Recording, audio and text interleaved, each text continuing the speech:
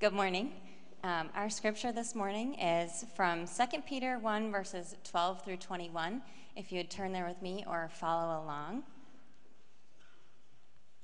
2 Peter 1, verses 12 through 21. Therefore, I intend always to remind you of these qualities, though you know them and are established in the truth that you have. I think it is right, as long as I am in this body, to stir you up by way of reminder, since I know that the putting off of my body will be soon, as our Lord Jesus Christ made clear to me. And I will make every effort so that after my departure you may be able at any time to recall these things. For we did not follow cleverly devised myths when we made known to you the power and coming of our Lord Jesus Christ, but we were eyewitnesses of his majesty. For when he received honor and glory from God the Father, and the voice was borne to him by the majestic glory, "This is my beloved Son, with whom I am well pleased." We ourselves heard this very voice borne from heaven, for we were with him on the holy mountain. And we have the prophetic word more fully confirmed, to which you will do well to pay attention as a lamp shining in a dark place, until the day dawns and the morning star rises in your hearts. Knowing first of all that no prophecy of Scripture comes from someone's own interpretation, for no prophecy was ever produced by the will of man, but men spoke from God as they were carried along by the Holy Spirit. This is the word of the Lord.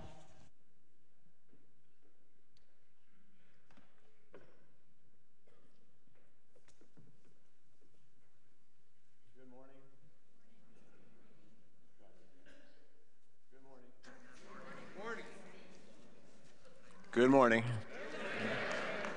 I did that intentionally.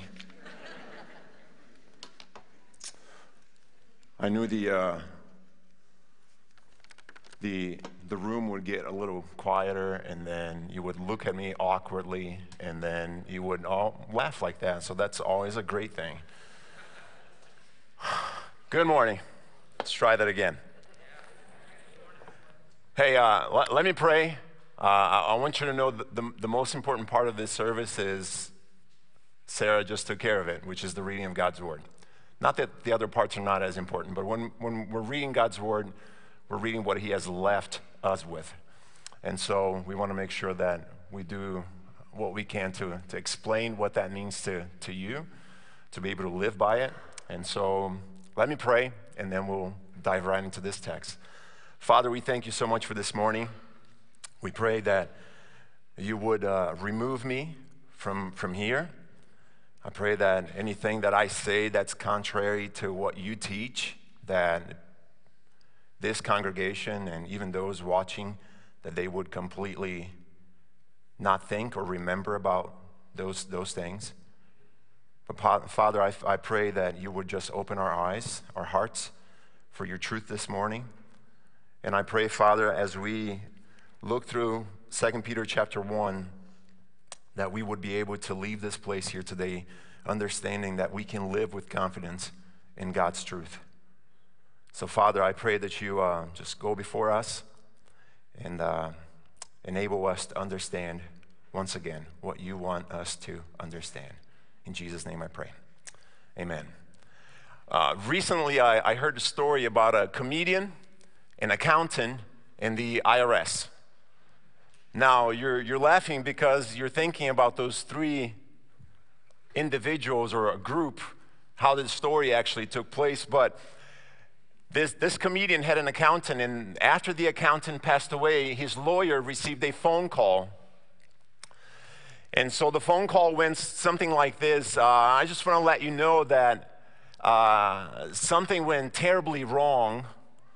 I just walked into the office of your old accountant, and on the floor, I found a pile of documentation and tax paper that you filled out, all signed up and with all your checks stapled to them. After this process took place, they realized the accountant had received the checks, but instead of paying for the taxes of this comedian, he was writing or withdrawing the same amount that the check was communicating without explaining to the guy that he was taking that personally. So after 7 years, this guy found himself in a $22 million hole. $22 million. Now, here's what's interesting about this. He was confident that this accountant was actually doing everything he was supposed to. But in this room here, there are probably many of us who can say, I've been confident about certain things in my own life that actually have disappointed me. That may be a bank account. That may be the housing market. That may be a career. Maybe music. If you're young, you want to be an athlete, and maybe that's not working out very well for you. Maybe it's relationships. How many of you have been disappointed with relationships? Now, if I were to ask you this following question, how many of you disappointed somebody else in a relationship? I think all of us, if we were in a humble state of mind, we would be able to say, yes, that's also true of me. But what I want us to focus here this morning is that I hope you can see today, based on what Peter has to say to us, that his argument in 2 Peter chapter 1, verses 12 to 21, is that the only confidence that we can have that does not disappoint us is the confidence that we have not only in God, but also in God's divine truth. Now look with me in verse 12. Let's dive right into this text. You have on your outline, the first point in there is called memory, which is the importance of remembering the scripture. Verse 12, Peter says, therefore, I intend to remind you constantly of these things, even though you know them and are established in the truth that you now have. Now, this text starts with a famous word, therefore. Peter's actually talking about the things that he just mentioned last week that Pastor David preached on. He's talking about the spiritual maturity that takes place, which is based on the power of God, and also producing a list of God-giving attributes that must be present in our lives. And Pastor David illustrated that, saying that we can't pick and choose which attributes we want to have. God wants us to have all those things in our lives because he has given us everything pertaining to life and godliness. Now, what's amazing about this text here is that Peter wastes no time to give us the purpose for his writing. Look with me in verse 12. Once again, he says this, I intend to remind you, that's the purpose, remind you of what, Maicol? Peter says, remind you of these things. What things is he talking about? Well, he's talking about God's divine power and salvation. And he says, even though, and here's the key, even though they, or the readers, they know these things and they're well established in the truth. Now, the issue here for Peter is the same issue that our church, not only CBF, but any church around this globe will face today, which is the issue of, do we need to be constantly reminded of these things? Now, if you're a parent like I am and you have little kids like I do in my house, you realize that you probably, all of us, had to tell our kids this morning multiple times to put their shoes on.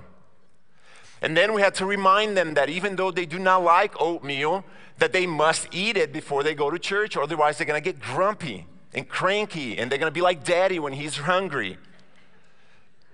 We all need reminders, but here's the key. If we need to remind our little ones, why do you think God would not have the desire to remind us, his little ones, that those things are important? Now, here's some things that you can think practically of what can help you to remind yourself of some of those things. Now, personal study of God's Word. If you do this, you will be personally reminded of these things. You have time in prayer, devotional time. You have a worship service like this morning. You come here, you're reminded of these things. You have small groups, you have fellowship with believers outside. You're reminded of God's work in people's lives. You do scripture memory, like the fighter verses that you get on our newsletter. This week, Psalm 37, verse 23 and 24. And if you have children like I do, it would be good for you to remind them at a young age that these things are important.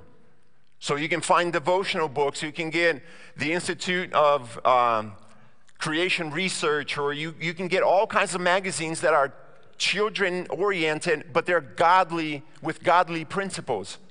And I'm not here, once again, to advertise anything, but you can do those things. Now, here's one more.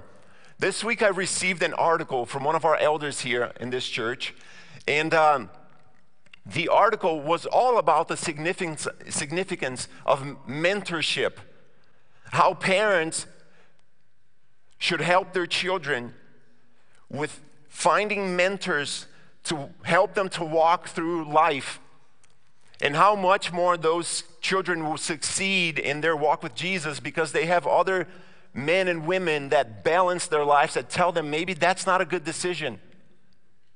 We must be reminded of these things, but here's the key. The Bible says that all these things will help us not to be swayed by false teachers and false gospels. And we need to be reminded once again that this is for those who have been established in the truth, which means we do not have the excuse not to be reminded of these things and not to be reminding each other of these things. Because God said to us that the greatest commandment was to love God, and he says you must love others. And by reminding each other, we're loving each other and fulfilling that in which God has left us. Now, verse 13, Peter talks about his desire. And he, like once again, he wastes no time here. He says, indeed, as long as I am in this tabernacle, I consider it right to stir you up by the way of a reminder. Peter's desire here is to stir them up, which literally means to awaken them spiritually. Not to be idle, to be awakened spiritually. When our souls are not awakened spiritually, we become sluggish spiritually. We become individuals who fail to have a clear mind in relationship to the gospel. And that's why Paul says in Romans chapter 12 that we must be transformed by the renewing of our minds. And for that to take place, we must be reminded. So Peter's desire here is actually as a desire of a shepherd. And a shepherd here in this sense, not in the shepherd of a pastor, me and Pastor David, which applies indirectly here, but the desire of a shepherd here is to stimulate his flock to consistently be taught by God's word, to be encouraged in their spiritual growth, to be admonished in the body, to strive for godliness, and by helping us to understand that regardless of how much we know, we must be constantly reminded of these things. The Christian life, listen to this, the Christian life is not only based on learning new things, but also being reminded of old familiar things related to our faith. I don't know how many of you know or have heard the name John Wooden. John Wooden was a legendary basketball coach. He coached UCLA for many, many seasons, and he actually won 10 national titles in 12 seasons. Now, all his players have spoken about this that I'm going to give it to you openly. John Wooden's first practice would be something like this. You come to the locker room, you get dressed, you go to the basketball court, and then he would say, now guys, we're going to go back to the locker room. So they walk to the locker room, and then he would look at them and he would say, listen, I need you to take your shoes off. And then they would take their shoes off. And then he would say, I need you to take your socks off. They would take their socks off. And then he'd take his shoes off, and he would take his socks off, and he would say, here's the first practice. I'm going to remind you of how to wear your socks correctly. So he would put his socks on, put his second pair of socks on, he put his shoes on, and he says, you know why I'm teaching you these things? Because if you don't wear your socks correctly, you'll get blisters. If you get blisters, you won't be able to play offense. If you don't play offense, you can't score the basket. And if you don't score the basket, we do not win championships. That was my daughter, I think. That's the first amen I got this morning. But listen, John Wooden was saying, listen, you guys, most of you are going to go pro. You're going to play in the NBA. You're going to make tons of money. But he takes them from this 30,000 foot level where they were. I'm going to go pro. I'm going to make all this money. And then he reminds them of the basic conditions that will help them to achieve that, in which is the higher goal. And if that is true for a basketball player, how much more is for God through Peter to remind us that we must understand the basic principles before we can actually walk. Just like my daughter right now. She's being held the whole time, and then she's going to crawl. And then she's going to make a mess in my house. And then we're going to have to put duct tape and everything else so she doesn't get boo-boos. But one day she's going to walk. And when she walks, she's going to have to be reminded of those basic things that help her to walk correctly. And that is the God we serve. Look at verse 14. Peter talks about this with a sense of urgency. He says, since I know that my tabernacle will soon be removed because our Lord Jesus Christ revealed this to me. Now, the word tabernacle here literally means body or tent. It is the same word that Paul uses in 2 Corinthians chapter 5, verses 1 and 2, when he talks about this immortal body against this mortal body against the immortal body that we're going to receive. He used this word as a tent. And according to Peter here, this tabernacle or his body will be soon removed. Now, most likely, Peter's talking is referring back to John chapter 21, verses 18 to 19, where it says this, when you're old, and this is Jesus telling him, when you're old, you will stretch your hands, and other will tie you up and bring you where you do not want to go. Now, Jesus said this to indicate what kind of death Peter was going to glorify God. This has been here 30 years at least that Peter has now heard the voice of Jesus explaining to him that he's going to suffer. And he's probably reminding himself that as he's aging, that promise is becoming truer by the day. Now, here's a challenge for us. And I wrote this here, church, let's embrace the uncertainty of how many days we have left on this earth and allow that to be a motivating factor for us to live a godly legacy behind. Peter can say this because he has a goal in mind. Verse 15. Indeed, I will also make every effort after my departure that you have a testimony of these things. Now, Peter wants his godly legacy to outlive his physical life. And now, 2,000 years past, we are experiencing the legacy that God allowed Peter to have through the word that Peter wrote under the power of the Holy Spirit. He's preaching would last, that his writings would be a blessing to the church, that the believers would be able to see God's grace and mercy. And we must, in one way, if we're supposed to imitate Christ and imitate what we have in God's word, then we must, in one way, have a sense of urgency that outlasts us. Because this life is too short and too brief. All of that so the testimony of Christ can outlive us. Now, do the math with me for a second. It's been almost 2,000 years that Peter passed away. Peter's testimony has stayed in God's word. We don't have that privilege. But I believe that a life that's lived for God can outlive us because God will take that testimony of his work in us to accomplish his mission.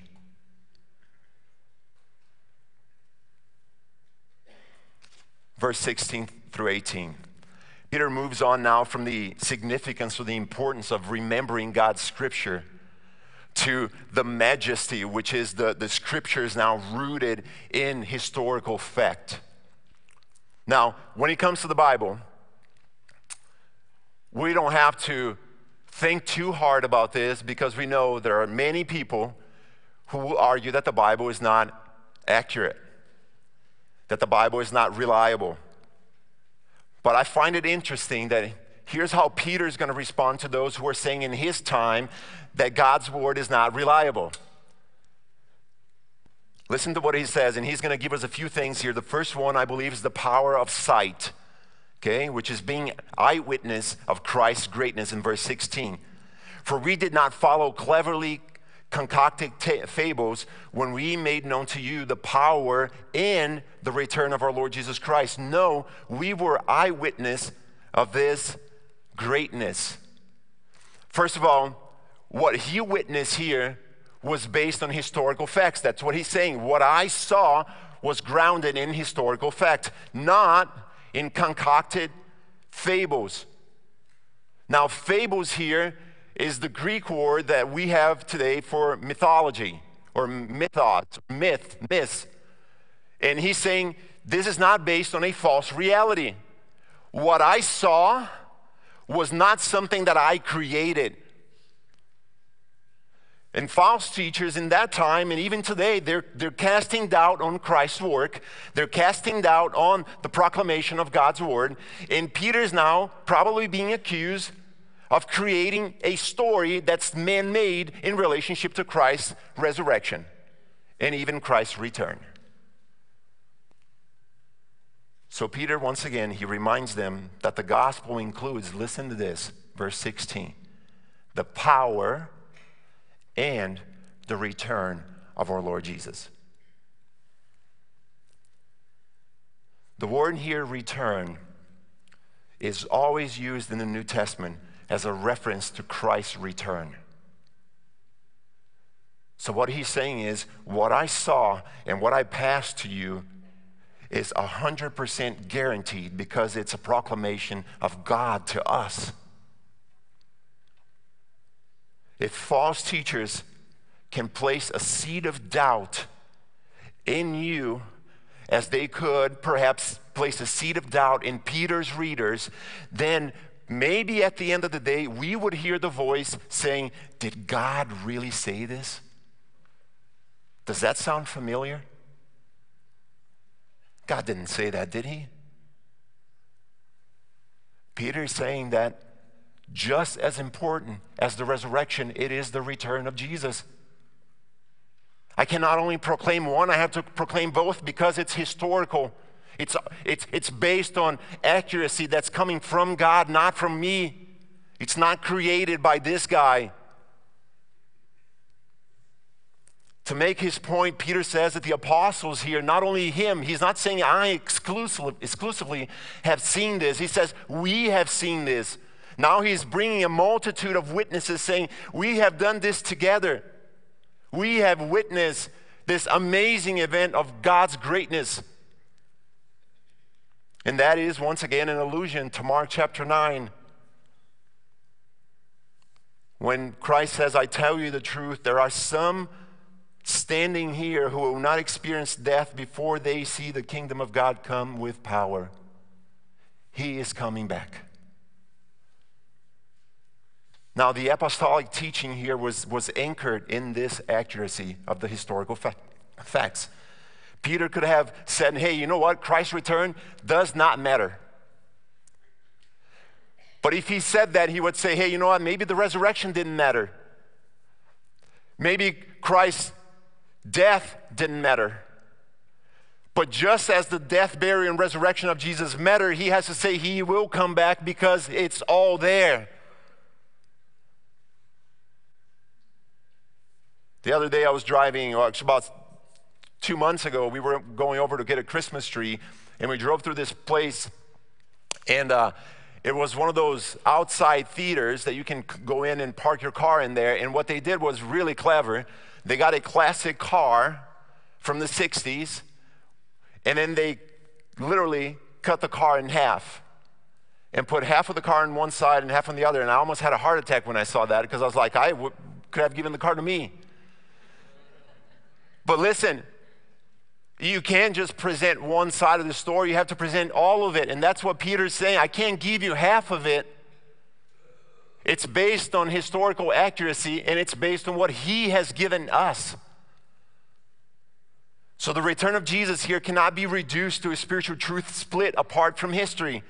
It cannot be removed from God's redemptive plans. And here in 2 Peter chapter 1, it cannot be erased from Peter's first-hand experience of the greatness, majesty of Christ. And that was the power of sight. Now listen to the power of sound here, which is hearing the Father's delight in the Son. Verse 17 through 18. For he received honor and glory from God the Father, that the voice was conveyed to him by the majestic glory. This is my Son, in whom I'm delighted, or well pleased. When his voice was conveyed from heaven, we ourselves heard it. Once again, we ourselves heard it. For we were with him on the holy mountain. Now, what is Peter talking about here? He's talking about the transfiguration account, in both from Luke chapter 9 and Matthew chapter 17. And there are a few things here that we understand from this account. And the first one is that the transfiguration confirms Christ's deity. God is sharing glory and honor here with his beloved Son. He's saying, this is my beloved Son, whom I'm well pleased. He's letting everybody know that this Son deserves all the honor and glory. And that's why the author of Hebrews will say that Christ is the radiance of the glory of the Father. This is ultimately a fulfillment from Psalm chapter 2, verse 7, and Isaiah chapter 42, verse 1, that's related to the promise given to David. But the second thing here is that Peter describes Jesus receiving honor and glory, not only confirming his deity, but receiving honor and glory. This is, once again, a designation of status. Now imagine this for a second. A God who is all-powerful, all-knowing, who spoke the world into existence. He's sharing honor and glory with his Son. The only person that has ever done that. Third, Peter describes here the voice from God as one coming from a majestic glory. And this is our Heavenly Father. He is a glorious Father. Fourth, it depicts the coming of the kingdom. Peter experienced here a taste of what is to come, and the event itself serves as a guarantee that he is coming back. Now, do you understand the argument that he's doing? You say Christ does not coming back, that I made this thing up, but here's what's happening. Not only he's going to return, but he's promised to return, and everything about his return is based on his own word. And lastly, the transfiguration here erases any doubts about Christ. Listen to what Green says. It says, "Is the one whom God declared to be the king will be enthroned. His coming is sure. Whatever the feeble objections for the heretics might be, they raise their doubts, but God the Father, the majestic glory, has spoken." Now, when you leave here today and you feel like you don't know if you can trust this, then you need to remember one thing. It will be the voices of the world outside against the voice who spoke the world into existence. And just that argument should put you at peace.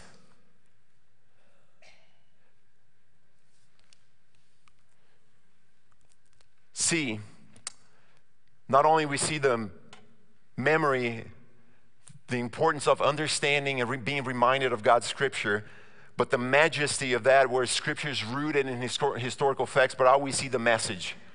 And the message is also the source of scripture here is God himself. Verse 19 to 21. Listen to what verse 19 says. "Moreover, we possess the prophetic word as an altogether reliable thing. You do well if you pay attention to this, as you would to a light shining in a murky place, until the day dawns and the morning star rises, in your hearts. Peter's last argument here is all about God's revelation, which according to him is more sure than any personal experience that you and I can have and somebody who does not believe this message can have. That is why Peter's going to actually argue that God's word is what dictates what we have in front of us and how we should live.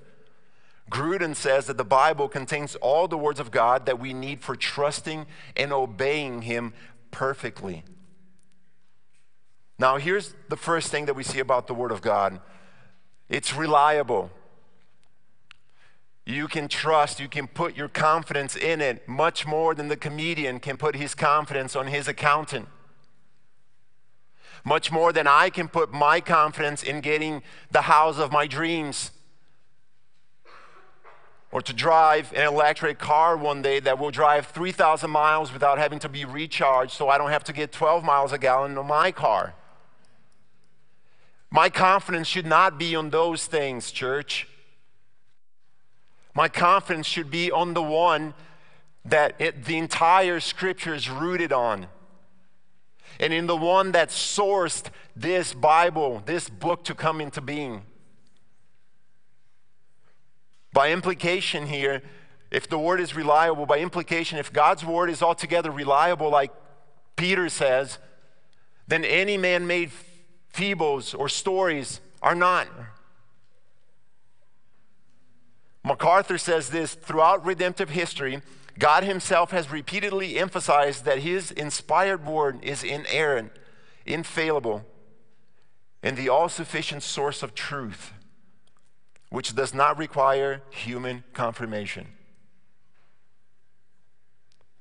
So what Peter is saying is that you may question my testimony if you don't believe my words, but you cannot disbelieve or reject his word. That is why when you share the gospel with somebody, you don't have to be confident in yourself. And I would say that if you are confident in yourself, then you probably need to say, can I have your phone number? I'll call you another day. Because you do not deserve to be there. You don't stand on your word alone. You stand on his word. You are not a carrier, an ambassador of your own message. We are ambassadors of his message.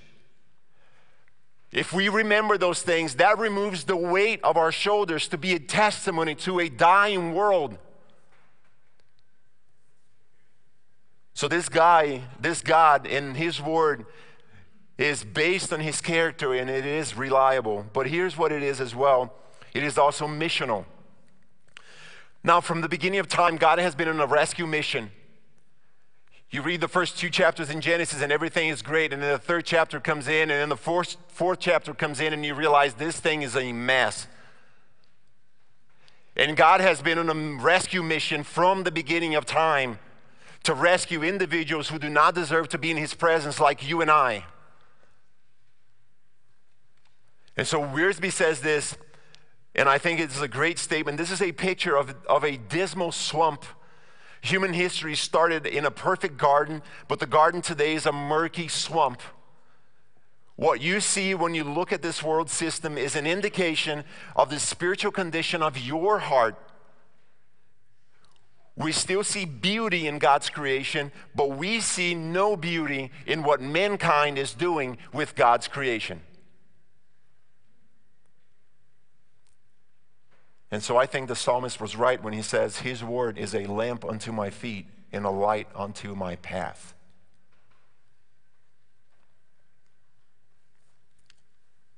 So let's pay attention to it. C.T. Studd was an English missionary who served in China, India, and he died when he was a missionary in Africa.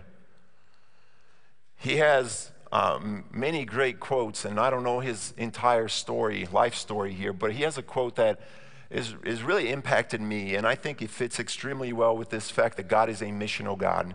Here's what he said: some want to live within the sound of the church or chapel bell. I want to run a rescue shop within a yard away from hell. If I understand, church, if I understand for one moment what God did for me to rescue me, then my desire will not be anything less than to be a barrier from stopping people as much as I can, those who are and will receive the gospel, from falling into eternity and being away from God. Obviously, it's not about my power. I'm not saying I have this ability. But sometimes we remove ourselves and we're just like the fans in a football stadium. There's 100,000 people there that desperately need exercise, and there's 22 guys out there who desperately need some rest, and we're like, go for it. That's not what he says. Use me, God. You're a missional God. You rescue me. Now make me useful for you. And I think if we understand this, we will understand the urgency that Peter was having here now that he's looking at his life and he's realizing, you know what? My hands shake a little bit more than they were before. I have wrinkles and I'm probably imprisoned right now, and I may not last very long with the diet that I have, but I want to give everything. And so when the Lord returns, you need to remember that we will no longer need his word. But in the meantime, would you use his word to represent the missional God that God is in trying to rescue people with the gospel? Peter now ends this chapter, the last 2 verses here, with a clarification about the authorship of Scripture. And did you notice that he's moving away from his own eyewitness experience and placing everything on the shoulders of the one who spoke everything into existence, and the one who he can be confident because his word is reliable. And here's what he says, above all, verse 20, you do well if you recognize this. And what is this? No prophecy of Scripture ever comes about being by the prophet's own imagination. For no prophecy was ever born of human impulse. Rather, man carried along by the Holy Spirit spoke from God. And so the first thing that we see is that the source, God himself, is the source of his word. And he's saying no prophecy comes from my imagination, but from the one who can speak. The idea of prophecy here is actually that in which comes into being. And God is the only one able to put something into being. I share with you this story about a long time ago. I heard from a pastor in Brazil. He's sharing this story about a discussion between God and a scientist, and the scientist told God, "You know what? I can create man."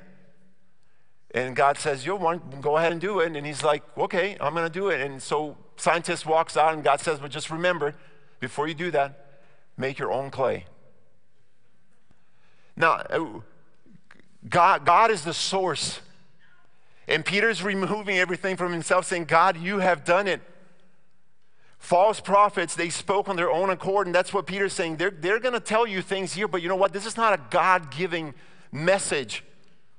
They're creating their own principles which allow them to intimidate you and cast doubt on you. And that's why God's word says no prophecy was ever created apart from God, or as he says here, out of human impulse. But here's the second thing, which is the last thing that we have here. God is the one that spoke this into existence, but this message was delivered by man and it was carried out by the Holy Spirit, which means that there's an agent involved in this process. The prophets did not give their own interpretation here, but God used their personalities, their character, their literary styles to make his word available to us through the guidance of the Holy Spirit. This was carried along, which conveys the idea of a ship that's in the water, that's being carried along by the wind. This is what God did. God didn't force them to write, but God was moving along to make them write his word, which we know very importantly from 2 Timothy chapter 3, verse 16, that God was the one that breathed his own words out. But here's the point. The prophet spoke from God, and we're carried along by the Holy Spirit to declare the message. But Wiersbe says, men die, but the word lives. Experiences fade, but the word remains. The world grows darker, but the prophetic light shines brighter. The believer who builds his or her life on the Word of God and who looks for the coming of the Savior is not likely to be led, listen to this, to be led astray by false teachers and false gospels. He will be taught by the Spirit, and it will be grounded on the sure Word of God. So just as Peter stated to us today in this passage, let us be reminded of the significance of remembering God's Word, of being established in Him, of being rooted in God Himself, because the power of God's Word is so significant that He is guiding us in His own light, because it is grounded in historical facts and in the God who is the source of everything. So church, when you leave here today, you must remember these things. Father, we thank you so much for this morning. We pray, Heavenly Father, that the words of the Apostle Peter will become truer in our lives as we live to glorify you. Father, we hope and pray that you would remind us constantly of your word, that we would be grounded in you, that we would be established in you. And Father, we just want to thank you for your love and care for us. In Jesus' name we pray.